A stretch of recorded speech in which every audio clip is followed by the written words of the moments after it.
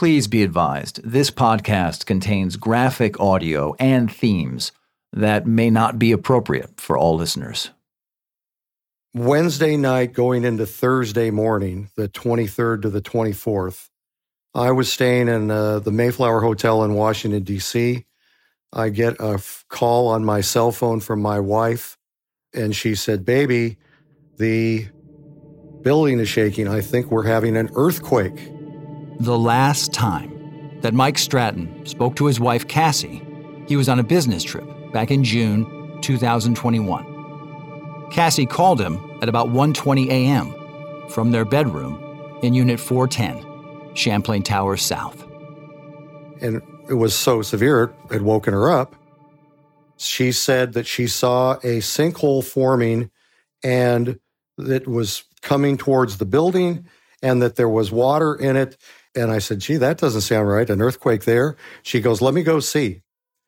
So she left the bedroom, walked down the hall, went into the living room.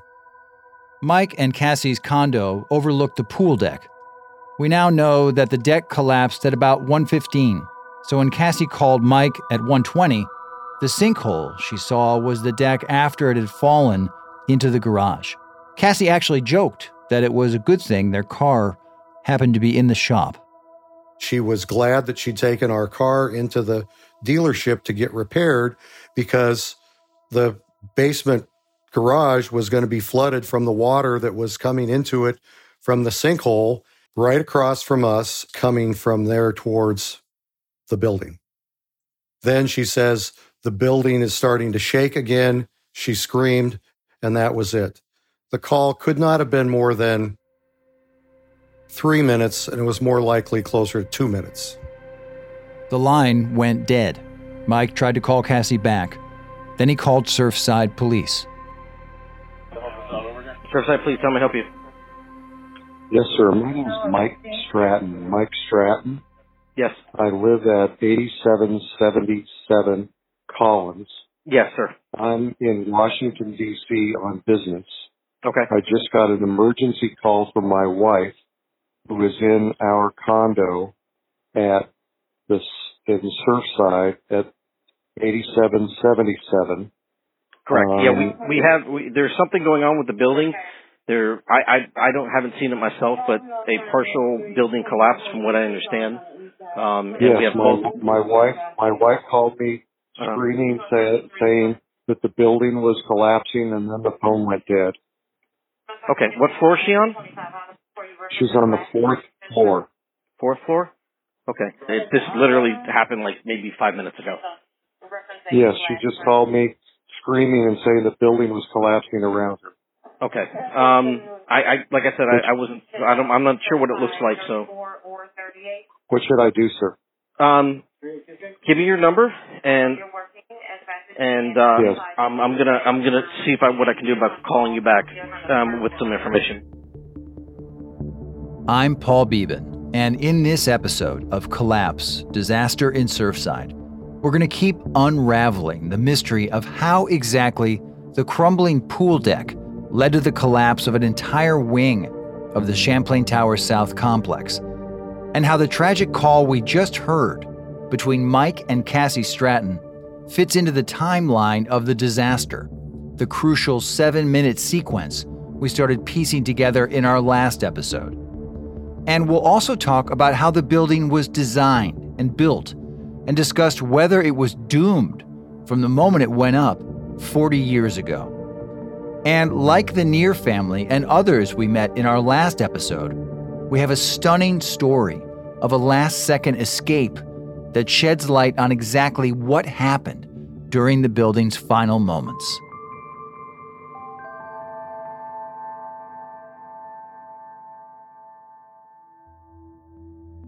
That night, 64-year-old Ileana Monteagudo was at home asleep in Unit 611, 5 floors directly above the Near family in Unit 111, 2 stories up and 1 unit closer to the ocean than the Strattons in 410. All 3 units were in the long wing of the L-shaped building, the wing that collapsed.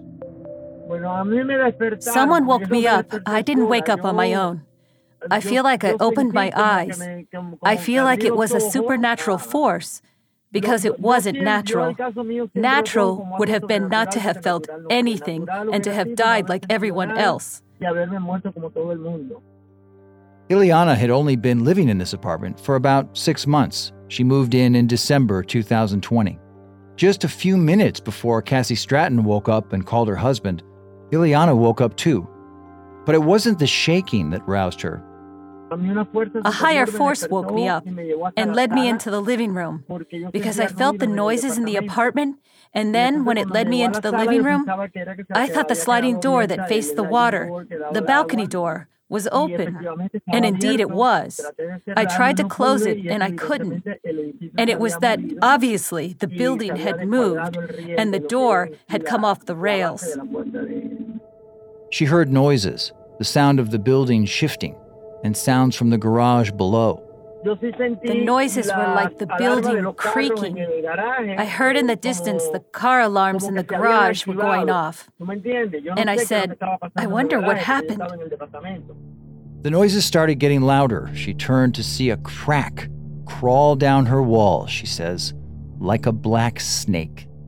I felt a big rumble, and when I looked to my right, I saw that there was a crack from the ceiling down to the floor, along the wall, and that crack, as it grew, separated the wall in two.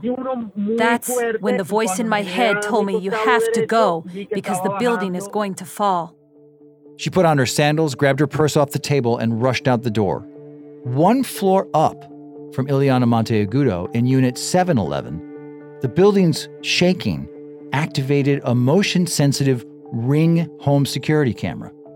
It started recording a grainy black and white video, which lasts about 13 seconds. Here it is.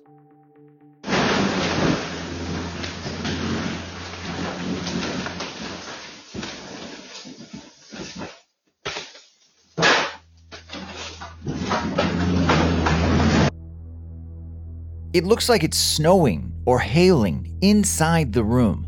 That sound is bits and pieces, chunks of the ceiling falling everywhere, bouncing around in front of the camera.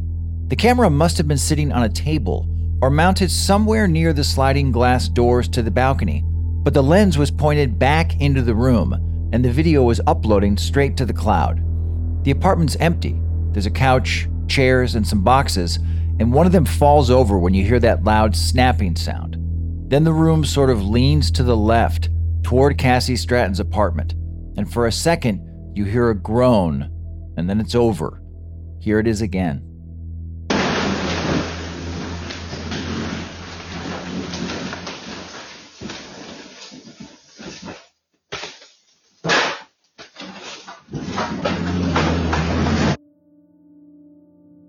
When the video goes black, that's when Cassie Stratton's phone call cuts off.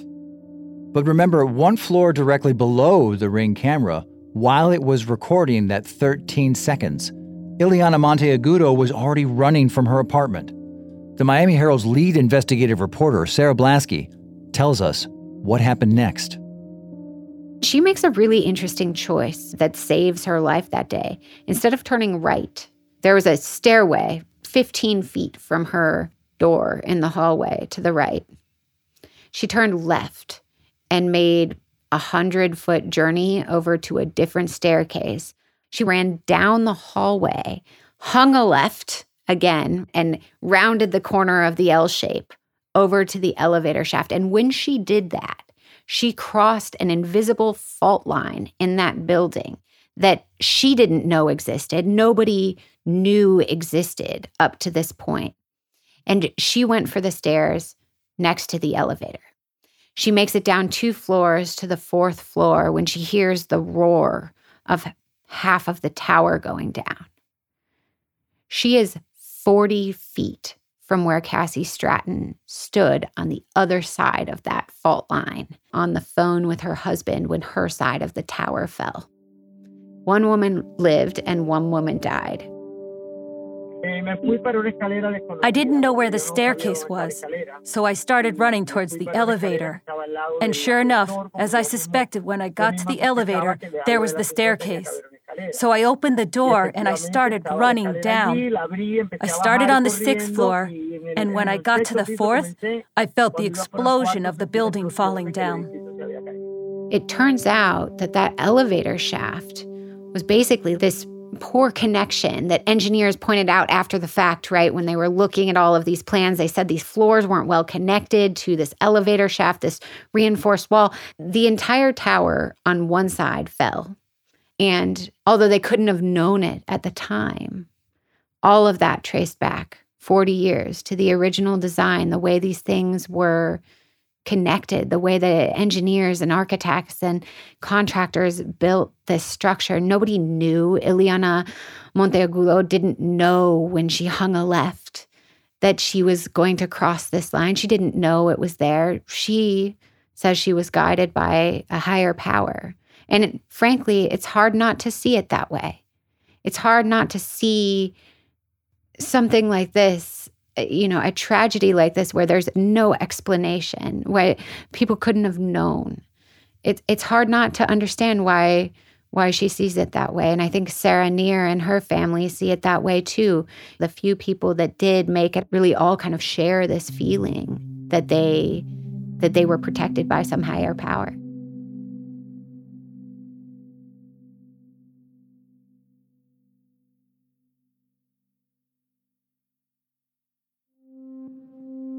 It is human nature, of course, to look for an explanation of the inexplicable. Whatever force was guiding her, Ileana Monteagudo kept running down the stairs after the building fell just a few feet away from her. Hani Neer, her brother Gabe, and their mother Sarah Neer had run out the front door of their first-floor apartment and into the street after the pool deck collapsed at 1:15. Here's Hani and Sarah.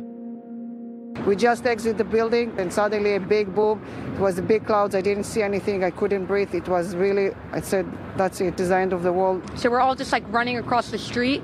And we the second we got across Collins, we hear a huge boom. And it's just we just see particles of white dust just following us. And we were whoa, that's probably it was 3 parts to the collapse. I think that was the last collapse. And that was whoa. I told my kids, we need to stay together and just run. 2 others had also escaped, Argentinian soap opera stars Nicolas Vasquez and Jimena Cardi, who had come up the elevator from the parking garage just as the pool deck fell and run into the street with the Neers. Another 2 or 3 minutes passed in which we didn't understand what was going on or what we were living through. We were in a state of shock. And then I told the others around us, who were very nervous, that we should cross the street. And right then, we heard a tremendous crash. It's impossible to describe the sound because what we heard was something we'd never heard before in our lives. It was like from a movie, a type of earthquake, an attack. I don't know. What I've seen in the pictures, we don't see much, but there are images that show the building. In that moment, we didn't realize what was happening. We had a cloud of dust so big that between the sound and the dust, we couldn't see each other. We were side by side and we couldn't see each other. We ran desperately, and Jime ran straight into a tree really hard. Back in the lobby, security guard Shamoka Furman had stayed behind after the deck collapsed, calling 911 and trying to call people in the building. Sarah Blasky. Things start collapsing around her. That's how she describes it. The entire lobby starts collapsing, but it doesn't hit her. The mail room behind her collapses off to the side of the elevators. The stuff to her side collapses. Everything is down. The front doors are blocked by debris. She can't get out that way. She can't follow the path that the Neers took or that Jimena Cardi and Nicolas Vasquez took. She has to find a different way. And so what she ends up doing is she ends up going for the side door that would normally go out onto the pool deck. And she opens the door onto the pool deck and sees nothing. She sees a pile of debris. She says, it looks like I'm in hell. There's sparking live wires around her. But when she looks left, she sees Ileana Monteagudo coming out of the stairwell. And Ileana, this is the first time she's seen anything either. There's this pile of pancaked floors that used to be a tower right next to them. And Ileana thinks she can't make it. She thinks she can't get out. There's too much rubble. It's dangerous. And so Shamoka Furman, the guard, helps Ileana.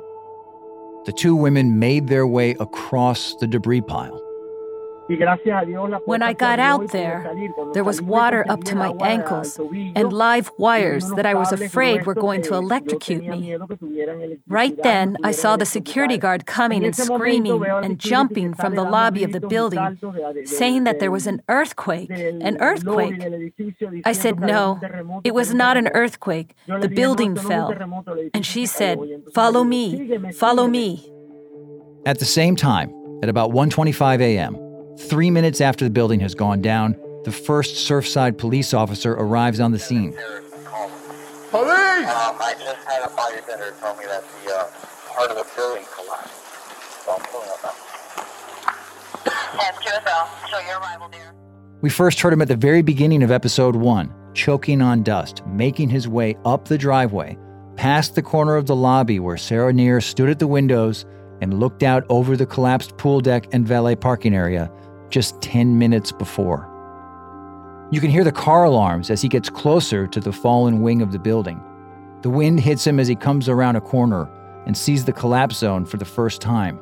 He shines his flashlight down on Shamoka Furman and Ileana Monteagudo as they scramble through the rubble, calling for help. Hello? Where are you? Are you okay? What? Are you okay? Is anybody down there injured? Sarah Blasky, again, on why Shamoka Furman's experience was so crucial to unraveling not just what happened, but the order in which it happened, which is the key to understanding a progressive collapse like this one. And within a couple of minutes, they do make it out. Both of them survived. And Shamoka Furman, out on the street, goes up to one of these officers and says, I have to tell you, she starts describing what happens. What collapsed? I don't know. Okay. Just hang out here, find us here. Do you see anybody down there with injuries? I didn't see anybody with injuries. Okay. It seemed like, when you mean what collapsed? The garage, the pool. But if they don't get out, I just got okay, fire rescue's here right now. I got you. Just relax. I got you. I literally the first one, the garage and the pool. The second one, this right here. This collapsing right now? Hey, this is not safe. This is collapsing. I just was telling them. You gotta talk with fire. Arrival at 87. Out on the street in front of the section of the building that was still standing, Shamoka Furman told another emergency responder her chilling first-hand account of survival. So I hear a boom, boom, but I'm thinking it's the elevator. No beeps or nothing goes off. Another boom, boom come. That's when I heard a brrr. So that's when I immediately, the lady, when I heard that, the lady heard that, she ran outside and said the everything collapsed. I say, get out. I called 911. She tells the entire series of events through the final part, and she says, I don't even know how I made it out alive. I didn't even think we had earthquakes here. And that is when Shamoka Furman first set the groundwork for the Herald's analysis. Those videos where she repeatedly comes up to officers on the scene and says, there were 3 big bangs. One's a boom, boom. One's a throom. And like the next one is the tower going down. That is the basis of Dr. Lehman's forensic analysis that was published by the Miami Herald. We heard a lot from Professor Dawn Lehman in our last episode. She's an expert in the concrete and steel systems used in buildings like Champlain Tower South. Professor Lehman used supercomputers to model the collapse, and she came to the conclusion that it likely began when corroded steel rebar near the southern edge of the pool deck snapped, sending the pool deck plunging into the parking garage. 7 minutes later, 81 apartments came crashing down. Now, federal investigators with the National Institute of Standards and Technology are well into their own inquiry, which could take as long as 2 years to identify what exactly went wrong. But the Herald's analysis, led by Professor Lehman, does point to several weak links in the building's unique L-shaped design. The location of the gym on the first floor was one of them. It was in the section that collapsed, just down the hall from the lobby, just past the elevators, in the corner of the L, overlooking the pool deck. Sarah Blasky. So, this concept of the fault line, these connections between the one side of the tower and this elevator wall, this reinforced wall being weak, is important because at that corner, 4 floors down from Cassie Stratton where she stood, is a gym. And that might not seem like a big deal to you and me, but engineers plan for gyms because there's a lot of extra weight on the floor. All of those weight machines have hundreds of pounds of extra weight. They load these parts of the building very heavily. And so when you have these weak connections and you have a pool deck collapse and you have a gym at that corner where there are a lot of weight machines and a lot of extra force, that connection at that corner between the wall that is already under reinforced, that already doesn't have enough steel, you can kind of see why it would be extra strained. And picture that corner starting to fall. Picture that corner starting to give way. Those pieces of rebar inside, almost like a bobby pin that you've played with too much, and suddenly it's very malleable, right? And it's not holding anything together. That's what Dr. Lehman's computer model said would have started to happen at that corner of the gym.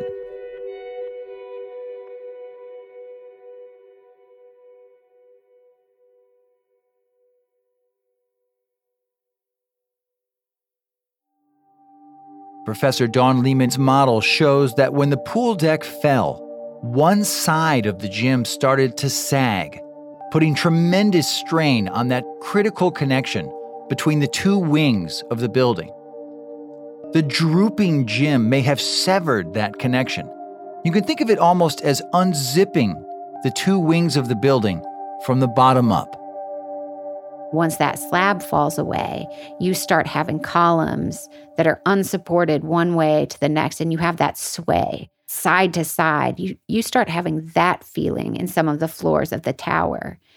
And it also explains why Cassie Stratton's stack of apartments, 410, 310, 210, they went first. They are the apartments directly on top of the gym, where Dr. Lehman's model shows that this connection would have started to fail. And they are directly against that fault line where at every level, that lack of connection is replicated all the way up the building. Cassie Stratton's floor of her apartment was not well connected to that core wall behind the elevator either. And so it just kind of goes down and it pulls the rest of the structure with it down through the middle. That's what happened in that moment, according to Dr. Lehman's analysis. And of course, there's still room for new information to come to light. There's still a possibility that, the National Institute for Standards and Technology, the federal investigators, the engineers that are on this for the government will discover something else. And this won't be the ultimate sequence of events. But for right now, this computer model and the eyewitness testimony all join together and they make sense. This is a plausible theory. Is it definitely what happened? No, it's too soon to say that, but it is a plausible theory. A plausible theory for the failure itself, but one that raises more questions about the building's design and construction. Was it flawed from the start, even doomed to fail? I think what it comes down to is that, for whatever reason, all across the structure, on the columns under the pool deck, on the columns that are supporting the part of the structure that stayed standing, and on the part that fell down, it appears that the contractors left out rebar that was called for in the plans, that these connections between the slab and the column were not secured with the amount of rebar that was planned by the engineer. That could have just been because they couldn't place it, or it could have been cost saving. We don't know. These people, this was 40 years ago, these people are deceased. We can't ask them. Sarah Blasky is right. The original team who built Champlain Tower South are long gone. But in future episodes, we're going to look into who they were and find out what corners might have been cut and why. And, as Sarah Blasky pointed out, the federal investigation is still ongoing. Those findings are months away, at least.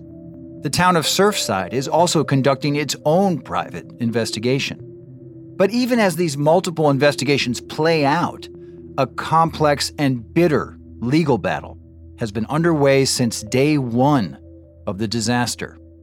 I would like the court to consider the emotional and physical toll these events have taken on me. Since that night, I have awakened in the middle of the night screaming. The surreal abyss that confronted us when we opened our front door to face the ocean.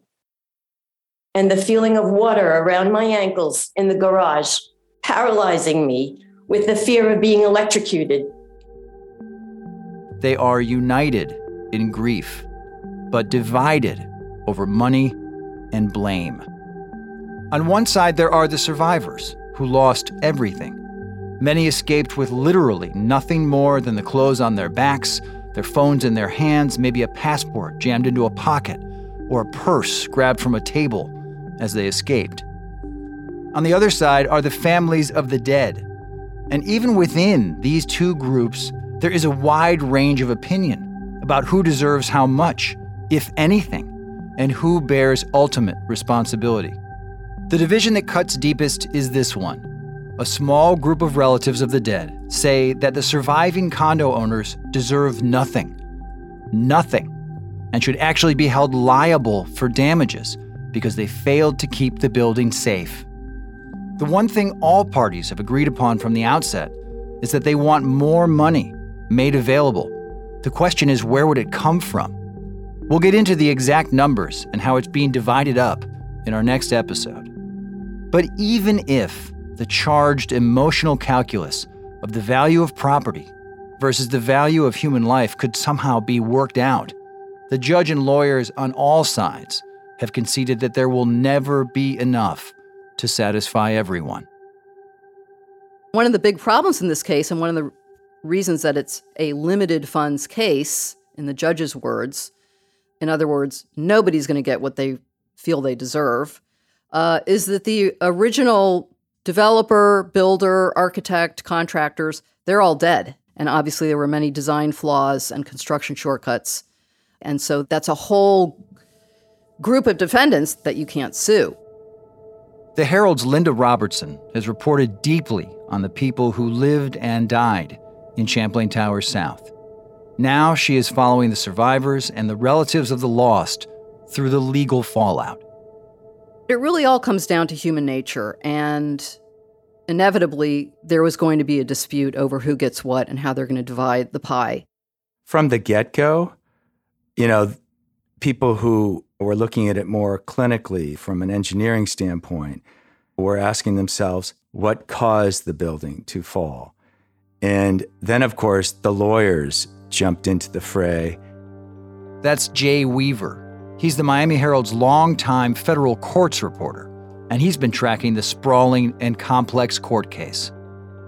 And when I say they jumped into the fray, they did it practically on day one. The first lawsuit was filed on the day of the aftermath of the night when the building fell. At 1 o'clock in the morning, 1:30 in the morning, the building falls. And by that afternoon, on June 24th, the first lawsuit was filed.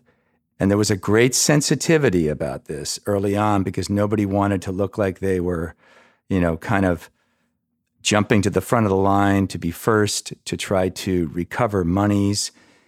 at the expense of these people who were still being rescued and who were dead. But then it became quite apparent that this was going to be a huge negligence case with ramifications for the condo association, for the original developers going back 40 years, with the contractors, with the engineers who were working on it as consultants during the recertification of the building, to even the town of Surfside for perhaps being negligent in its supervision of the project and in the recertification, and not showing enough urgency in repairing the building in a timely way that might have avoided this calamity and this tragedy.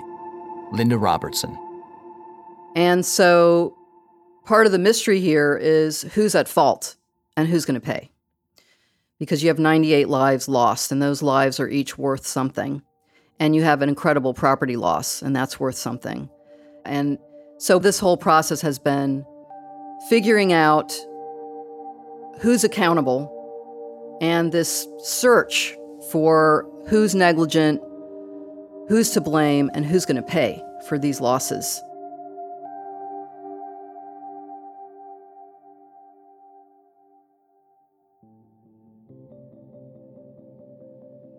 Coming up, how that search for who's going to pay is pitting neighbor against neighbor, and how the families and survivors are speaking out in open court for the first time. I know how lucky I am to have survived this horrible tragedy, but we lost more than property. I don't need my watch, my jewelry, or my possessions. I really just want my life back. Ladies and gentlemen, I know that there are a lot of hard feelings in this case. We cannot equate losing an apartment and furnishings to losing a life. My heart is shattered into a million pieces and beyond repair. All that and more next time on Collapse: Disaster in Surfside. Collapse: Disaster in Surfside is produced by Treefort Media, the Miami Herald, and the McClatchy Company. Visit miamiherald.com/surfside-podcast, that's all lowercase, to learn more about our investigation and to read articles mentioned in today's episode. And if you can, please rate the episode as well, as it'll help others find our podcast. Our hearts and our admiration go out to our guests who have so bravely shared their stories so that we may bring to light the many stories of all the people impacted by this tragedy. We also want to thank the experts who have joined us for sharing their insights. Special thanks to the team at WLRN in Miami, as well as CBS 4 News in Miami, for sharing supplementary materials to help us tell this story. Collapse: Disaster in Surfside was executive produced by Kelly Garner and Lisa Ammerman for Treefort Media, Monica Richardson and Rick Hirsch for the Miami Herald. I'm your host, Paul Beban. The series was written and produced by Eric Salant and me, Paul Beban, for Treefort Media. Editing by Maxwell Carney and Abigail Sullivan. Mixed by Maxwell Carney. Treefort Head of Audio is Tom Monahan. Line produced by Oscar Guido. English translations by Ann Liu and Lindsay Whistler. With additional production assistance by Jared Brom, Haley Mandelberg, Colin Motel, and Lindsay Whistler. For the Miami Herald, Monica Richardson serves as executive editor. Managing editor is Rick Hirsch. Senior Vice President of News, Kristen Roberts. Senior Vice President of Advertising, Tony Berg. McClatchy Managing Editor, Cynthia Dubose. Audience Development Editor, Adrian Rui. Miami Investigative Editor, Casey Frank. Miami Herald Senior Editor, Dave Wilson. Miami Herald Information Services, Monica Leal. Copyright 2021 by Treefort Media and the Miami Herald. Sound recording copyright 2021 by Treefort Media.